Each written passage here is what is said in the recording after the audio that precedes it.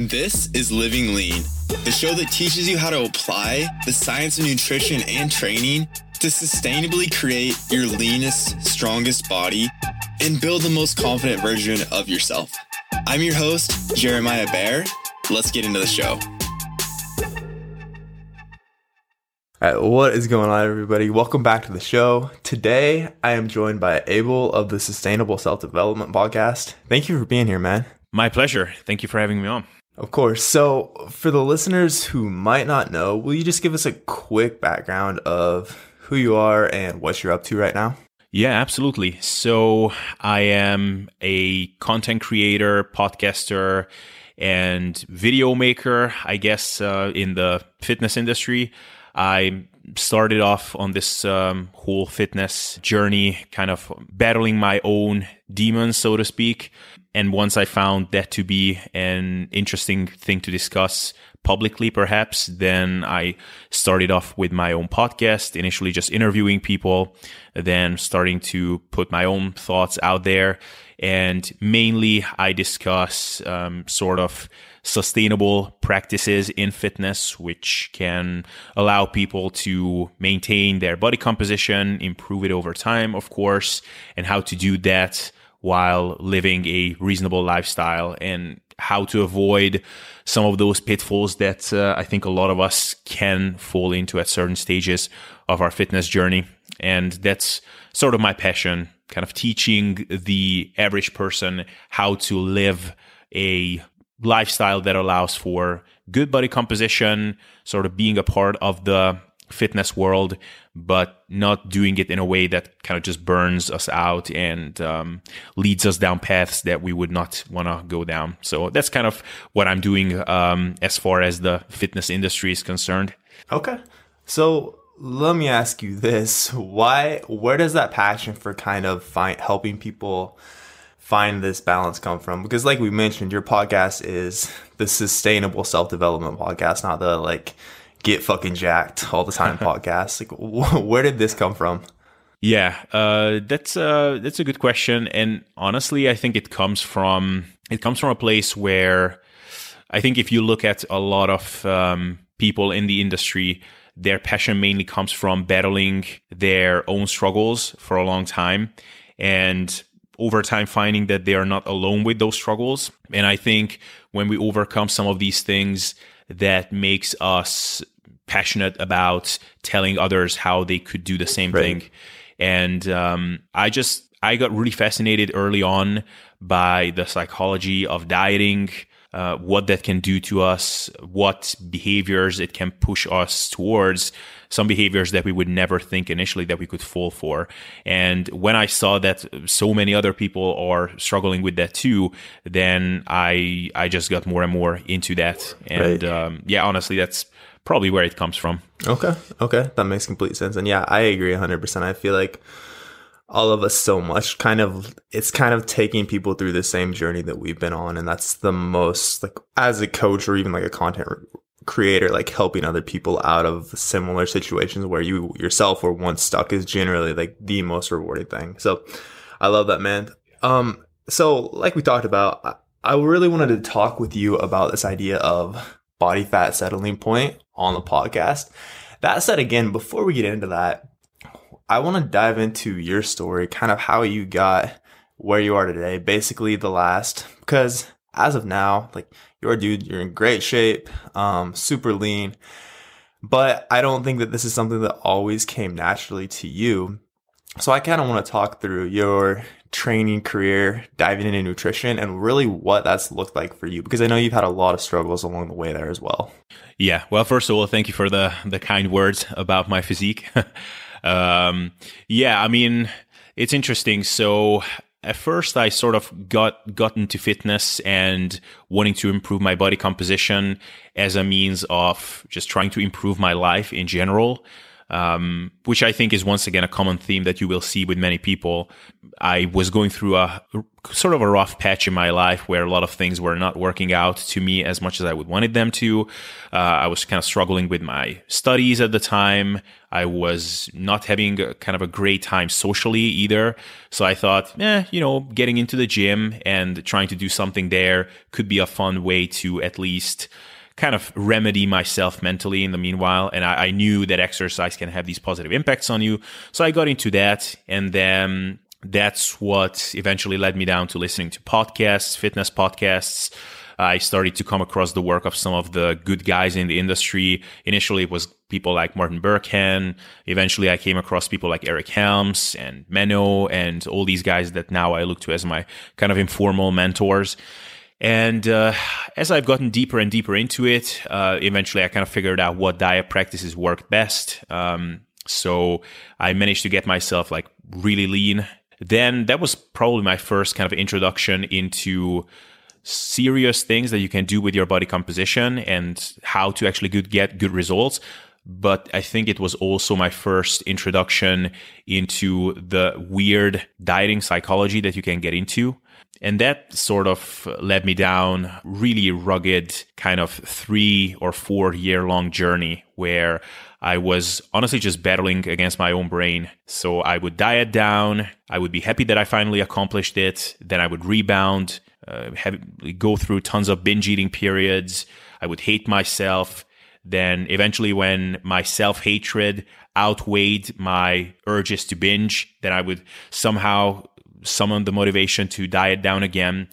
And I would go through periods like that again and again. And at first it sort of worked out okay until it's something that just takes a toll on you. Like each upcoming dieting period would become incrementally less successful. I would be more and more prone to fall off the wagon.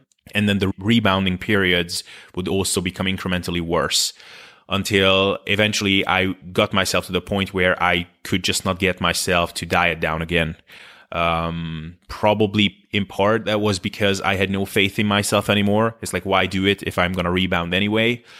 And honestly, at some points, it has spiraled into behaviors which I was amazed that I even had the potential to be so pathological around food. I mean, I talk about it pretty honestly on my podcast because some of these stories are pretty much humorous in some sense, like kind of my rock bottom moments with food. It's pretty fascinating to think about them. Obviously, it was not funny at the time and they caused me a lot of stress. I kind of hit this rock bottom moment and sort of through a culmination of serendipitous things that happened in my life, like meeting my girlfriend at the time, certain things that kind of snapped me out of this really gray, dark reality that I created for myself. I kind of realized that, there are things in life that are, good things in life that can happen to you besides just dieting and fitness. And there are things for which it's worth to try improving on myself again. And that's when I decided that I needed to make a radical shift. And one part of that shift was letting go of tracking, which we can talk about. That's kind of a separate topic in and of itself. But I think that was something that I just needed at the time to break free from all of these super neurotic behaviors that I kind of engineered for myself. And that was something that kind of allowed me to find a more sustainable way for me to eat and just not constantly think about my fitness goals and my leanness goals. And that was kind of the beginnings of what I would call my, sustainable self-development journey, where I think, started to find a way to integrate fitness into my life and not completely let it consume everything. And I would say since then, things have become incrementally better each year. I would find a way to kind of live my best life while also gradually improving on my body composition. Of course, with some ups and downs. So I've just gotten super lean for a photo shoot at the end of 2019. And that was sort of a nice reminder of, wow, okay, like these neurotic dieting tendencies, they can still be re-invoked anytime if I wanted them to. But for the most part, I think I managed to find myself a really nice kind of sweet spot where I'm still passionate about fitness. I'm still passionate about building the best body that I can and staying lean and all of those nice things. but I'm confident in saying that it's not overtaking my life anymore. So that's my kind of long story of redemption, if you will. So I want to take it back just a bit. So when you initially had this shift from kind of like you were struggling so intensely with all these neurotic diet practices to kind of breaking free from that, was that literally just like you had one moment where it was just a mindset shift, or were there any specific things you could see as like the catalyst? I know you said tracking was one of the biggest things that you kind of let go of to kind of help you break free of this. Was there anything else specific that you like did to like, okay, I am going to let go of this? Anything at all you can think of there? Yeah. I mean, this is a very specific story, and I was just trying to kind of skim over it because honestly, we could spend an entire podcast just discussing this very thing. Once I actually recorded like a 45-minute podcast episode just on this kind of turning point. But basically what happened was I really got to the point where I was just in a no man's land. So on the one hand, I was not enjoying my life because I dedicated everything to fitness and dieting and training. Not so much because I had this rational dialogue with myself that, okay, this is the most important thing to me in life. It's just that kind of everything else got excluded gradually over time, and I didn't know any other way of being. I had no social life by that point because I kind of learned to alienate myself from other people. So I was kind of intentionally not making friends. A couple of weird or funny stories about that in and of itself. And so I was in that state on the one hand, but on the other hand, I could not really do the things with my body and with my kind of fitness progressions that I would want to do because I was completely burnt out on the whole restriction and dieting sort of thing. So I was at a body composition which I was not happy with, maybe like, 20 or so % body fat, which, for the average person who is not interested in like looking a certain way or these sorts of things, that's, I looked like a normal person. So I was not walking around obese or anything like that. But I was like, for someone who is so invested into fitness as I am, this is not even close to what I would want for myself. I was not burnt out on training, so at least that was a good thing. That was something that I still enjoyed. But other than that, it was like, man, my days are dry and boring. I just go to the gym, I work out, and then I go home and usually overeat, and then I feel grossed out and kind of ashamed of what I did, and I'm making all kinds of resolutions that I will not do it the next day, but it still ends up happening. So I was getting the worst of all worlds, like not enjoying myself, but also not getting results. So it was kind of like the worst possible state. And I kind of decided, not so much rationally, it was just born out of necessity, that I would just not care that much for a while. So I kind of started not tracking. I was still sort of tracking loosely, but I was kind of just eating whatever. And I also tried to keep myself busy with something, because I kind of felt intuitively that I need some other outlet because this is just driving me mad. So I started kind of Tinder dating, went on a couple of dates with a few girls, which was, like nothing crazy remarkable happened. This was not the beginning of some sort of a pickup artist journey or anything like that. It was just nice to do something different, like sitting into a bar or in a restaurant, like having some casual flirting or something, and then going home thinking about what happened. And I was like, oh man, this is so nice. Like at least some other things that are keeping me engaged. And I also noticed that, wow, like while I'm doing this, I'm really not thinking about food. I'm really not thinking about how I will diet. This is just something that keeps me completely focused, engaged emotionally, mentally, in every way. And that was kind of the beginnings of realizing that, okay, I really need to make a change because some cool things are happening out there in the world, and I'm completely isolating myself from all of those things. And I'm still like relatively young. I'm kind of missing out. And then I ended up meeting my girlfriend, which was just a really cool experience. It was, I don't want to be too corny here. I don't want to turn off your listeners, but when you meet someone special that you're like really attracted to, that's just a completely different state of mind that you're in, emotionally hyped up, and the whole world stops functioning in your mind, at least compared to how it was before. And that was kind of like the nail in the coffin when I realized, okay, what I've been doing so far, this is just not a way to be. And that was kind of a moment when I realized that I need to do something drastically different. And then I was like, okay, what is something that I did not do so far? So I tried a lot of different things. I tried a lot of different ways to diet and to live my fitness lifestyle. What if I just let go of one very critical component of the way I was doing things so far? And that was like, okay, what if I didn't track for a while? I just completely let go of that aspect of things. Maybe I could not think about food and fitness and dieting so much. And that's actually exactly what ended up happening. And that's why, at least in my case, letting go of tracking was one really critical element of all of this. I'm not saying that it would be the case for everybody else as well, but for me, that was an important aspect. And I would say from then onwards, a completely new beginning started for me. I don't know if that answered it. It was just a complete mess. Let me know. No, 100%. And that's just, it sounded like you had this big, almost like a specific moment. And it sounds like for you was just realizing that there is so much more to life, like so much more out there to be enjoyed than just like focusing on your body composition, and also realizing that you were very much spinning your wheels within your fitness as well. Yeah, exactly. It's and that's something that I see with a lot of other people as well, where it's, you know, when you're completely consumed with your fitness, then it can be gratifying in a way if you're at least getting results. So when I was doing my photo shoot diet a couple of months ago, then by the end of it, I was sort of very much living like a hermit once again, because honestly, socializing and eating out and all of these things were just such a pain in the ass to manage that I was like, you know what? I would rather just be by myself. Let me get my training sessions in. Let me get my very specific meals in. But at the same time, I had a very specific goal, and I could see that I'm progressing towards it at a very predictable pace.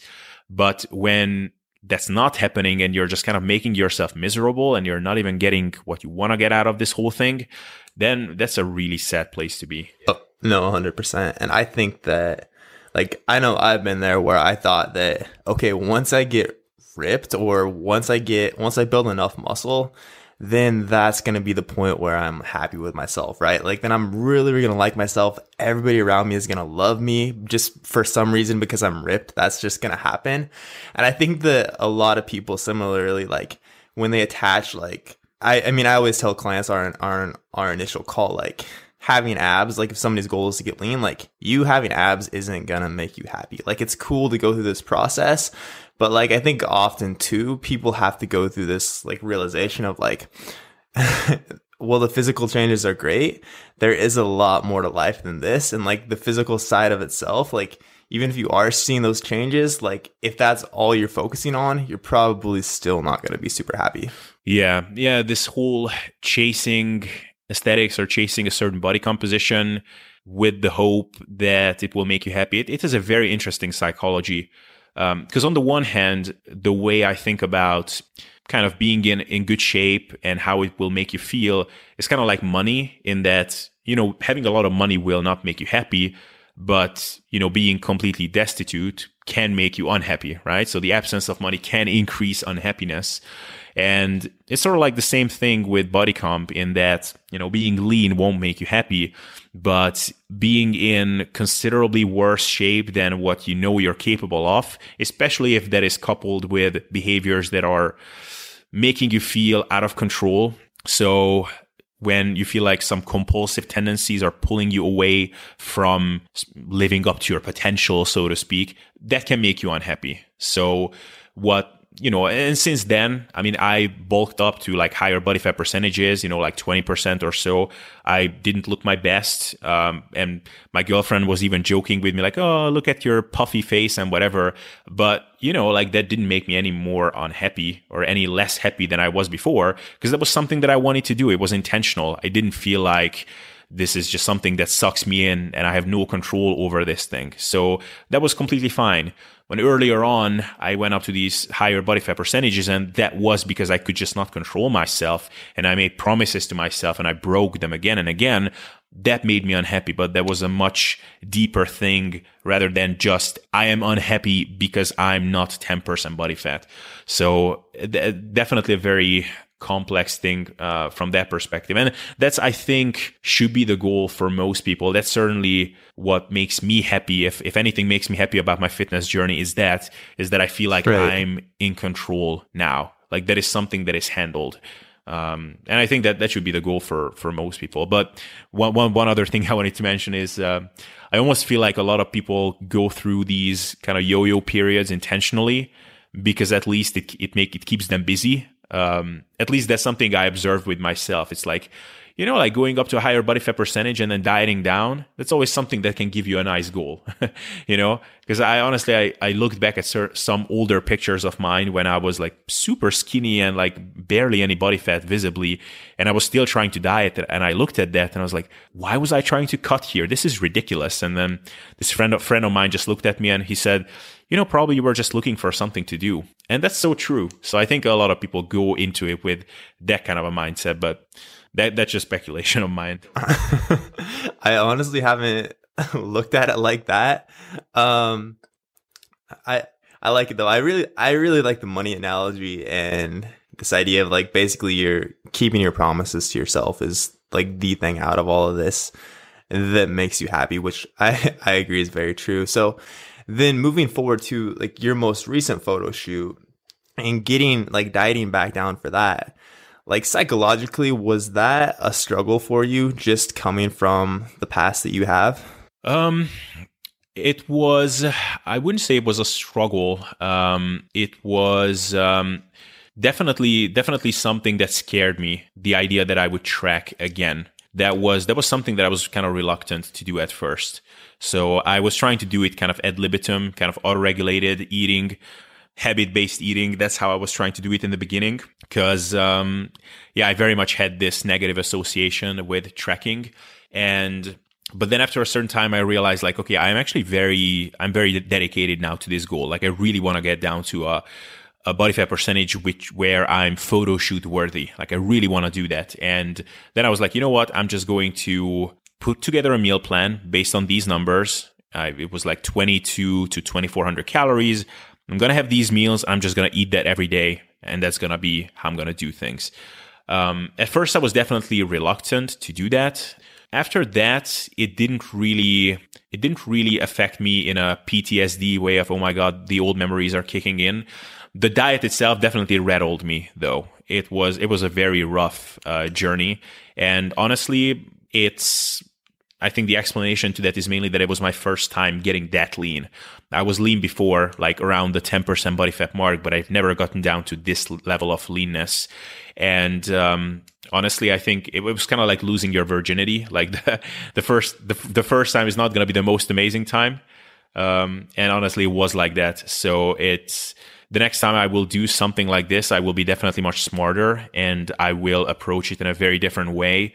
So a lot of the stories that you hear from natural bodybuilders that are dieting down to a contest and how it impacts their relationships, what kind of weird behaviors they are getting into. Okay. I experienced most of those things, which was somewhat disappointing to me because I listened to so many podcasts and so many conversations with these guys like Eric Helms where they talk about these things that I was like, I should know better. I know what to expect. And then it still ended up happening. And that was, in retrospect, kind of disappointing. While it happened, I almost didn't notice that it was happening to me because it kind of just like, it sucked me in insidiously.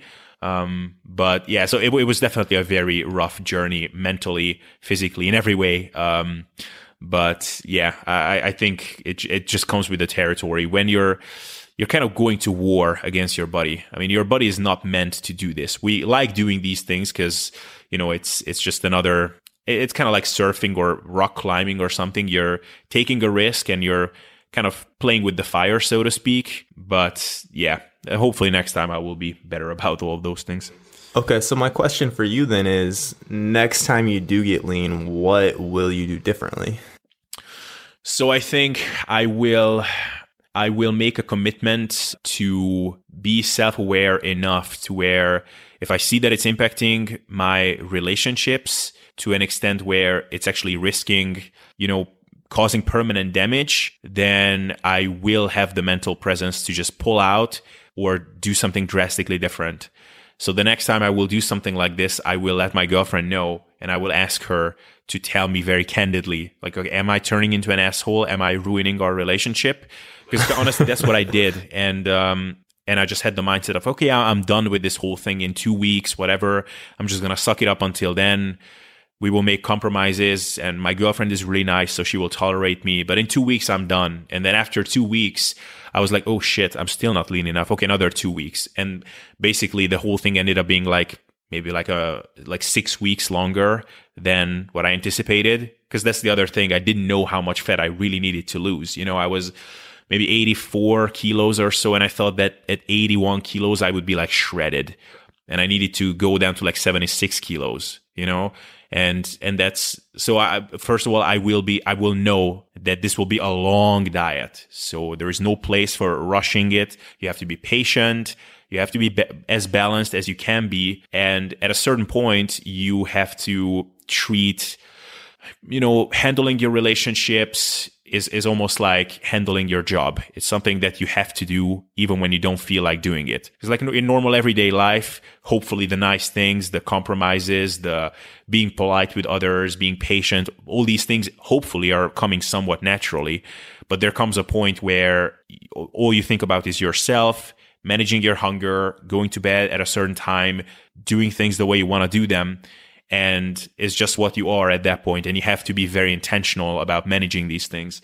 So I think just knowing that I will turn into this creature, which I would not want to be like, I think that will help a lot. Because this time I didn't know it. It took me all by surprise. And only when I was looking back, now I think of specific situations where I was like, how could I be such a dick? Like, how could I not see how rude I am and things like that?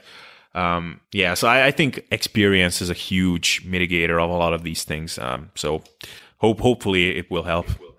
Okay. I love it. And I think that very much so, like dieting to get lean, dieting, you always hear like this is almost a cliche at this point. Like dieting is almost a skill, but I think, or like you said, it's more like these reps. Like the more we practice, the more you've gone through this, like, okay, next time you know what to expect. I know better how to handle my relationships. And I think that aspect of it is huge.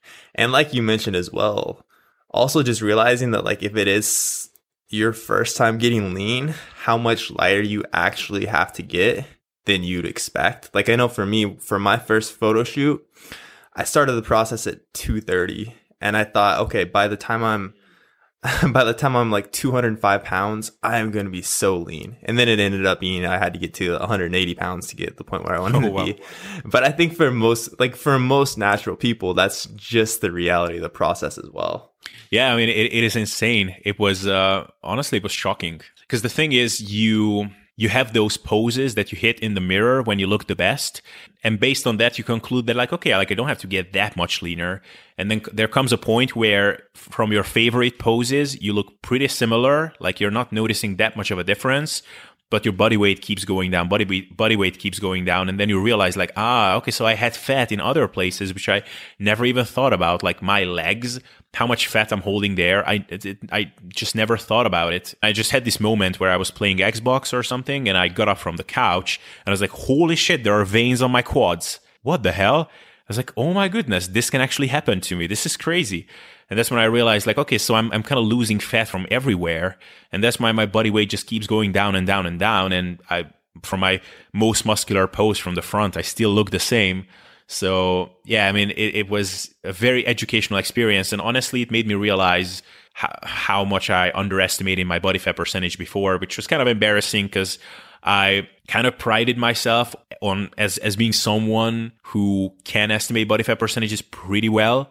And then it made me realize like, no, like absolutely not. Like when earlier I said that I'm 9% body fat, I was more like 13% body fat. When I thought I was 12% body fat, I was more like 16 or 17% body fat. Like this is kind of embarrassing, but yeah, in such a humbling experience in every way. No, I agree, man. I think for me, the biggest thing I realized after getting ready for my first photo shoot was I didn't actually have near as much muscle on my frame as I expected. Like I never ever thought I would see the scale go below 200 again. But yeah.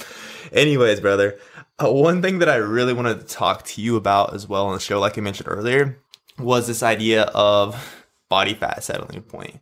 like we mentioned, for you, just being lean isn't something that seems to come super naturally, or not, it's not necessarily easy for you, is it? Yeah, I would definitely say that. I don't think that I'm disadvantaged from a physical point of view. Like, I don't think that I have a genetically super high appetite. I don't think that my body wants me to be fat, but you could call me an emotional eater. That's something that you could call me. Maybe even that's not the best term, but I'm just someone who derives a lot of psychological relief from eating. And oftentimes when something bad happens to me, that is something that can make me feel better, or at least that's how I see it at the time. It doesn't actually make me feel better. Like when I have a problem, the problem will still be there.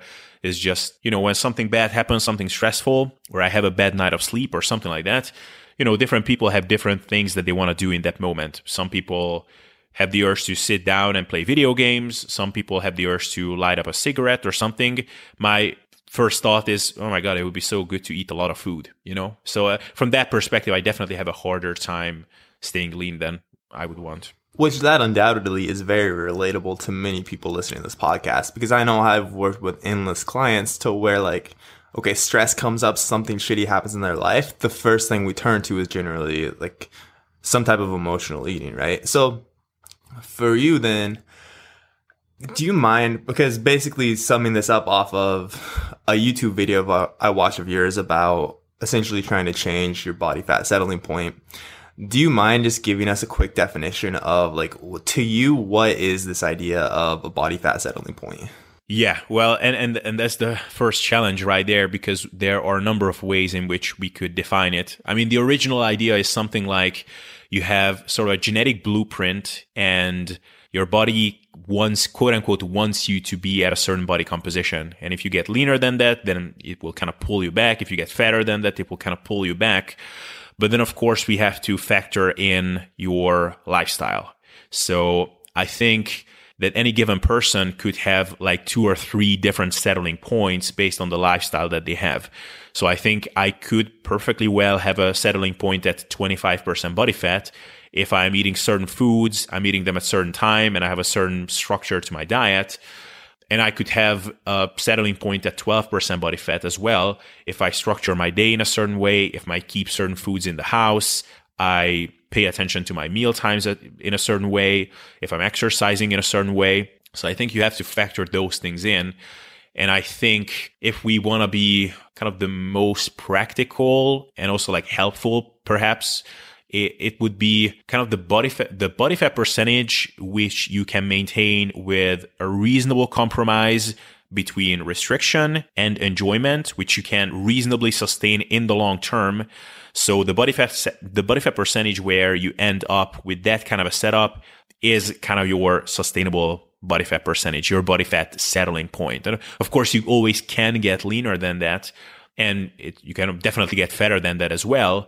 But perhaps it's not too much to ask to not get fatter than that if you maintain these certain behaviors, which are really not that crazy hard.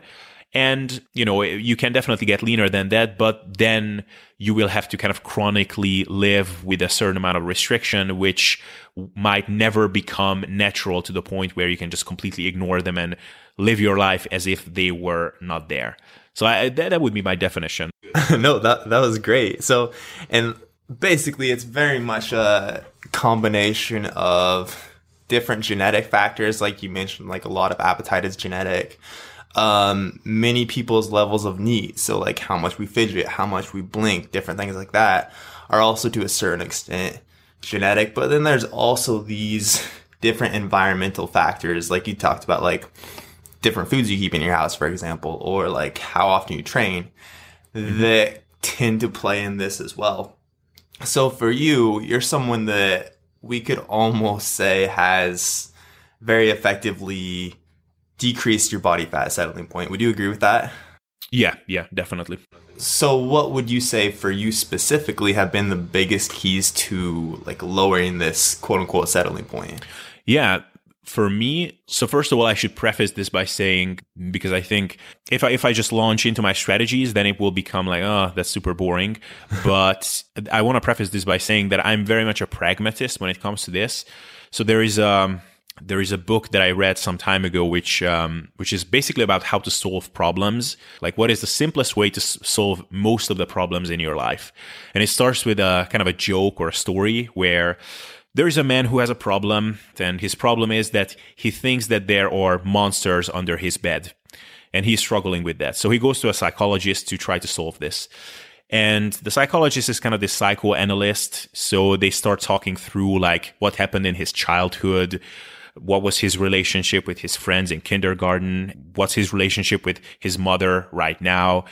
And he keeps going to therapy for months and months on end until eventually after like a year and a half, he decides, you know what, this is not working. So he just leaves the psychologist. And then a month later, they run into each other, the psychologist and the ex-patient. And the psychologist asks him like, hey, so how is your problem? Did you solve your monsters under your bed problem? And it's like, yeah, actually, I completely solved it. Like, I'm no longer struggling with it. And then the psychologist is like, hey, how did you do that? It's like, well, I went to another psychologist and he recommended me to cut off the legs of my bed. and that's sort of the way I think about a lot of these things, is that, you know, we can try to complicate these things endlessly, and we can dig into a lot of like intricate stuff with how your mind works. But I think there's definitely a lot of value to them. So I'm not trying to dismiss these strategies, but I think there are very practical solutions that a lot of people can take, and that might actually solve the problem without them even noticing anything. So the first thing that I did for myself is I identified the culprit foods that I had. You know, what are those foods that I just seemingly cannot control myself with? That was kind of step one. So that was kind of an instrumental step, just simply not keeping those foods in the house anymore. The next thing is just managing energy density. So, you know, I have a decently big appetite. I don't think I'm a freak. I don't have like freakishly huge appetite, but I like to eat a lot. So for the most part, I'm just limiting myself to satiating but enjoyable foods, of course. So I do enjoy every meal that I have, but they're fundamentally lower calorie foods. And then mindfulness is another big thing. Simply paying attention to the act of eating, actually experiencing a meal, not being distracted, that I still notice to these days. And I'm still sort of amazed by, you know, even when I have these moments of, man, I just want to overeat right now. Like, I feel like shit. I'm sleep deprived. It's like, man, it would be such a great thing to do right now to just put down a shit ton of food. If I just eat mindfully and I'm paying attention to the meal, I will still feel pretty satisfied after eating like, you know, 600-700 calories tops, you know? And I can just move on. And it's like, wow, like I was in this super shitty mindset and I still got by on a very, very reasonable amount of calories. And then just managing my energy expenditure to a reasonable extent. So I'm not talking about doing crazy amounts of cardio, but just some simple system that allows me to get in, you know, a decent amount of physical activity each day. So I think the step counter, of course, you can get obsessive with it, but getting in something like, you know, 7,000 to 10,000 steps a day, I think that's a very nice way of just keeping yourself decently active. And it has a couple of benefits. I think just physical exercise has a very nice way of kind of managing your mental state. And this is definitely that I noticed now, where I couldn't have as much physical activity for a while as I wanted to because of the curfews and the quarantines. And I'm definitely noticing that when I'm more physically active, I have a much easier time managing my food intake as well. And there's also research showing that being more physically active will help you to be in tune with your satiety signals much better. And then, of course, there are other things on top of that. Managing social events. Definitely there are things to be said for managing your mindset, learning to rate your hunger, being able to distinguish between a craving and hunger, and a lot of these things. But I would say that those are kind of like the fine-tuning elements of all of this. I think if most people did these things, then, you know, maybe they would not be at the body fat percentage that they are dreaming of maintaining. Maybe they would not look like their favorite Instagram influencer, or they wouldn't have their body fat percentage. But I I would be pretty confident in saying that they would not be significantly fatter than what they want for themselves. So I think this is like a very good first step for most people. Right. And I feel like that's all super applicable as well. I love the analogy of cutting the legs off the bed. I think that so many people, I think often people think that like, okay, in the future, when I have this super healthy relationship with food, then I'm just going to be able to keep my house stocked with like ice cream and Oreos and all these foods, not to like demonize those, but just foods that people typically struggle to overeat. And I'm just going to be able to resist them nonstop. It's going to be fine. But I think the reality is for most people that just like, again, have an easier time staying relatively lean, most people are like that are just generally better at putting themselves in situations where those temptations aren't always present. Yeah, exactly. And that's, I think that's like some real next level stuff, which ideally we will all get to at some point, but I don't know if I will ever be in a place where my house will be stocked full of peanut butter and chocolate bars and stuff. And I can just, get by the whole year without ever going through a rough patch due to having those around. Hopefully I will get there, but, I don't think that one would have to set that as a goal from the get-go. So yeah, I would agree with you. And I think that's very much the reality for most people is just like, we want to push you in these situations where you don't have to constantly use your willpower to like resist these. And I think like you mentioned, I think generally that's like one of the easiest first steps for people to take is just assess like, hey, what foods in my house am I really struggling with overdoing right now? Okay, maybe I just need to clear those out, or like maybe we find a way to where I like eat this in like a smaller dose. So like, again, like taking it back to ice cream, instead of keeping a gallon in your fridge, like maybe you have to like go to whatever ice cream shop and you order a small, right? So we can control the dose as opposed to like, hey, I just ate a whole gallon of ice cream on accident.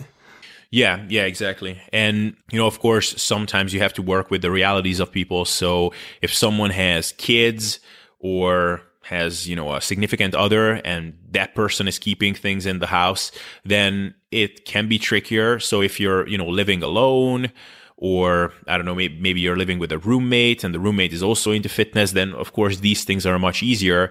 In these instances, you have to almost create these boundaries internally. So you kind of have to talk with the person and discuss with them that, just treat that food as if it's like not yours. You have no right of eating that without the permission of the other person, or, like that's their food, that's your food.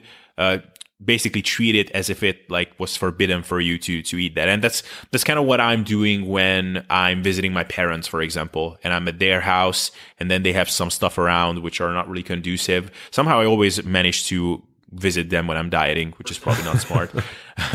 But that's kind of what I'm doing in that moment. So sometimes it is hard to be as practical as what I outlined in the beginning, but I think it more so comes down to the mindset of not trying to set yourself some sort of ideal of, okay, this is the person that I want to be like, and if I cannot hit that standard, then I'm failing. Because I think there's a lot of value in simply realizing what your weaknesses are and where your shortcomings can really like hit you in the face, and just simply working with those limitations. I think there's a certain amount of humility that has to be there. And I think once we acknowledge that, I am fallible, I can fall for these behaviors, the urges to binge and the power of these super palatable, super calorie dense foods are beyond me. I think there is a lot of strength that can be gathered from that. And that's what they're using with alcoholics a lot of the times. Like the first step is I acknowledge that I have a problem with alcohol, and then this alcohol addiction is stronger than me, which is kind of counterintuitive, because why not say like, I am stronger than this, like alcohol has no power over me. But as long as you have that mindset, it is actually a lot harder to break free from the behavior that we want to break free from, because then you're kind of not honoring the problem that you have, so to speak.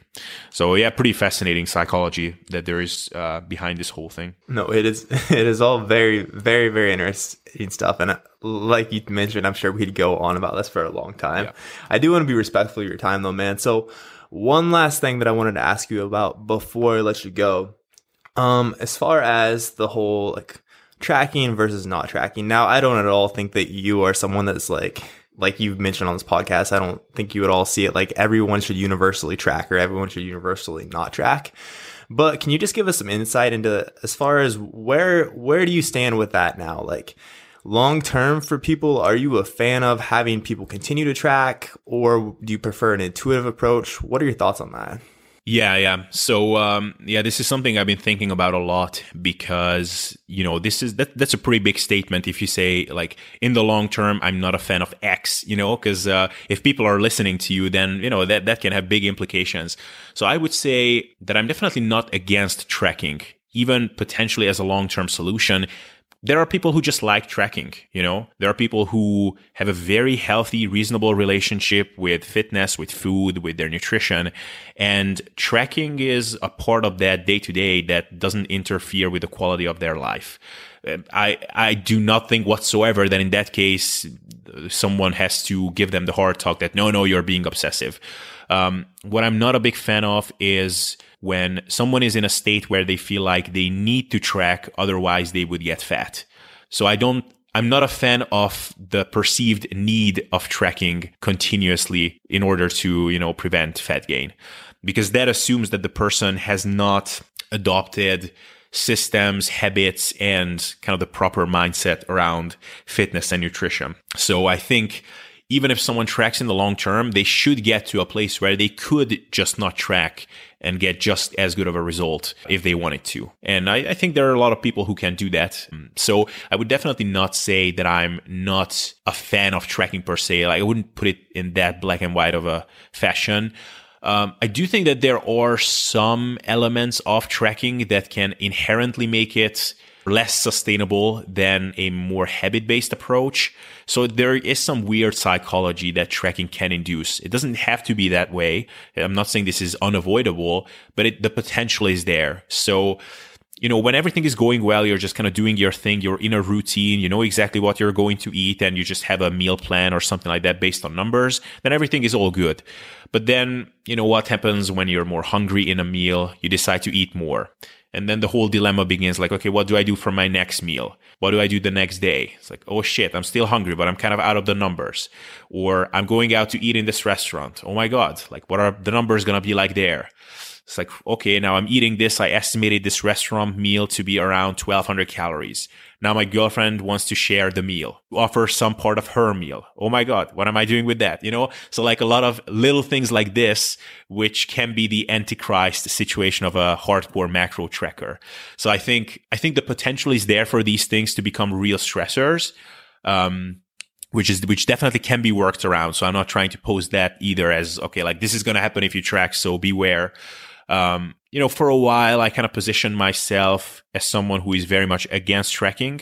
I think that fundamentally came from the fact that when I got into the fitness industry, in the capacity that I was actually creating content and doing podcasts and things, I would say that was the end of the golden days or the glory days of If It Fits Your Macros, where the prevailing thought was that tracking macros precisely, doing that day in, day out, and fitting in all kinds of fun foods in moderation, that's like the pinnacle of fitness. Like when you reach that state, that's when you became a master of your body, and that's when you reach the final destination.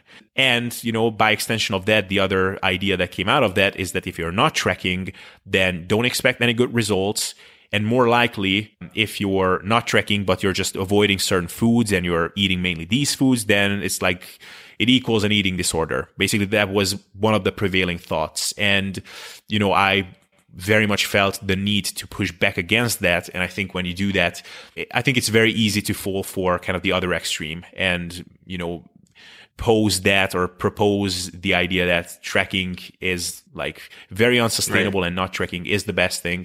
So I may have fallen for that a little bit. I still think that there's a lot of benefits for most people to learn to auto-regulate their food intake. I think for many, that is indeed the most sustainable way in the long term. But I do think that there is definitely a place for tracking, even as a long-term solution, if someone can manage that. Okay. I love it. And honestly, that's what I agree with you a lot more there than I expected to, honestly. So basically you're saying it very much depends on the individual. Yeah, and I would also say, just to kind of take this even further, like there are some situations where tracking is not only more effective, but can be flat out less stressful. So for example, during my photo shoot diet, near the end, I was just feeling like shit all the time and I was hungry all the time. If I was trying to not track, then it would have been a lot more stressful because each and every day I would have been like, okay, did I overeat? Like, did I still manage this? Like, no, it was a lot easier to just know like, okay, these are the numbers.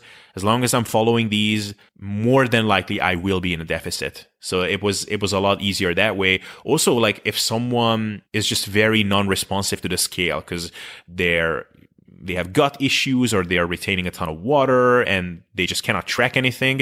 In that case, it can be very relaxing to know that, okay, I'm following these numbers. I'm on the right track. It's just like my body is doing weird things, so it's hard to track progress. So I think there are many instances where it would actually be way more stressful and involve way more neuroses to try to do it in an auto-regulated fashion. So yeah, there's definitely a lot of gray area here.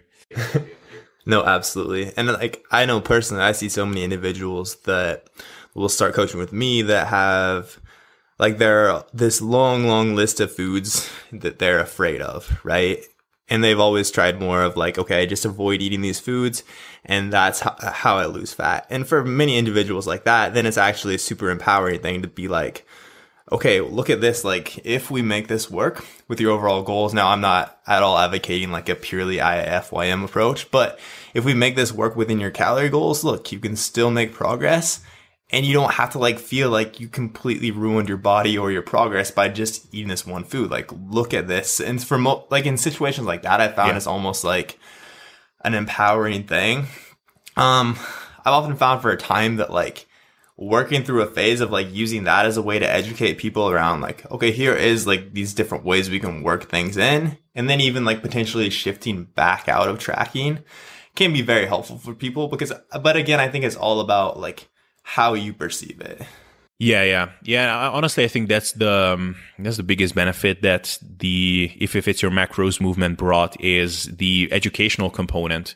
So I think if someone goes through a phase of tracking, then first of all, they will never look at foods in the same way, and they will make a lot of more intuitive decisions, which will serve them even when they are not tracking, or if eventually they want to transition away from tracking, even then those tools will become very handy. It's like, okay, while I'm cooking a steak or something, I'm not going to use this much oil because I'm just adding like hundreds and hundreds of calories completely needlessly. Or, while I was just snacking on these nuts or peanuts while I was working, wow, how many calories that racked up. So a lot of things like this. And of course, like, these are things that we forget about, that we ever had these moments, because we've been in this for so long. But yeah, like the whole fattening food concept, or like these are the diet breaker foods. I'm still amazed that there are a lot of people truly who think that because they didn't have that kind of education. So like, oh, well, I was following this diet. I was doing so well, but I ate this, I blew it. And it's like, no, dude, that was like 200 extra calories. You didn't blow anything. So from that standpoint, I think everybody should go through at least a period when they're tracking things. And that's what I was trying to convince my girlfriend of for ages, actually. I will probably never succeed, but I'm still trying. But speaking to your point as well, I think if people have always just followed a purely like IFYM approach, like we mentioned earlier, so many of the foods we eat are literally just so hyper palatable, so easy to overeat, and designed to make us want to eat more. That like, if we never learn these, like, okay, I am focusing on these higher volume foods, I'm building my meals around protein, I'm making sure I'm getting a lot of fiber within my day. Like, if we never teach clients habits like that, then they are never going to be able to auto-regulate their appetite. And I think like for long-term maintenance, that is also, so again, it's very much like a mixed bag, because we also, if we don't educate people how to do that, then the reality, like if they don't have this solid foundation of like protein, fiber, high volume, low energy density foods, then long-term maintenance is always going to be very much a struggle. So again, it's very much like tons of different perspectives we could take here. But again, man, I want to be super respectful of your time. So before I let you go, is there anything else at all you would like to plug? Oh, well, first of all, thank you very much. It was an honor to be on. And what I would like to plug is, so I have a website. It's ablessd.com. So Able, my name, and then SSD for Sustainable Self-Development. And there you can find like information about like coaching and some articles that I wrote up. And then I have my YouTube channel, which is SSD Able. So 2S, a D, and Able. Right. And there I'm the most active. Oh, and I have an Instagram too, which I believe is also SSD Able, but I could be wrong about that. Yeah, that's pretty much it. Perfect. I will link all that up in the show notes. And again, man, thank you so much for being here. Awesome, and thank you so much. And yeah, have a good one.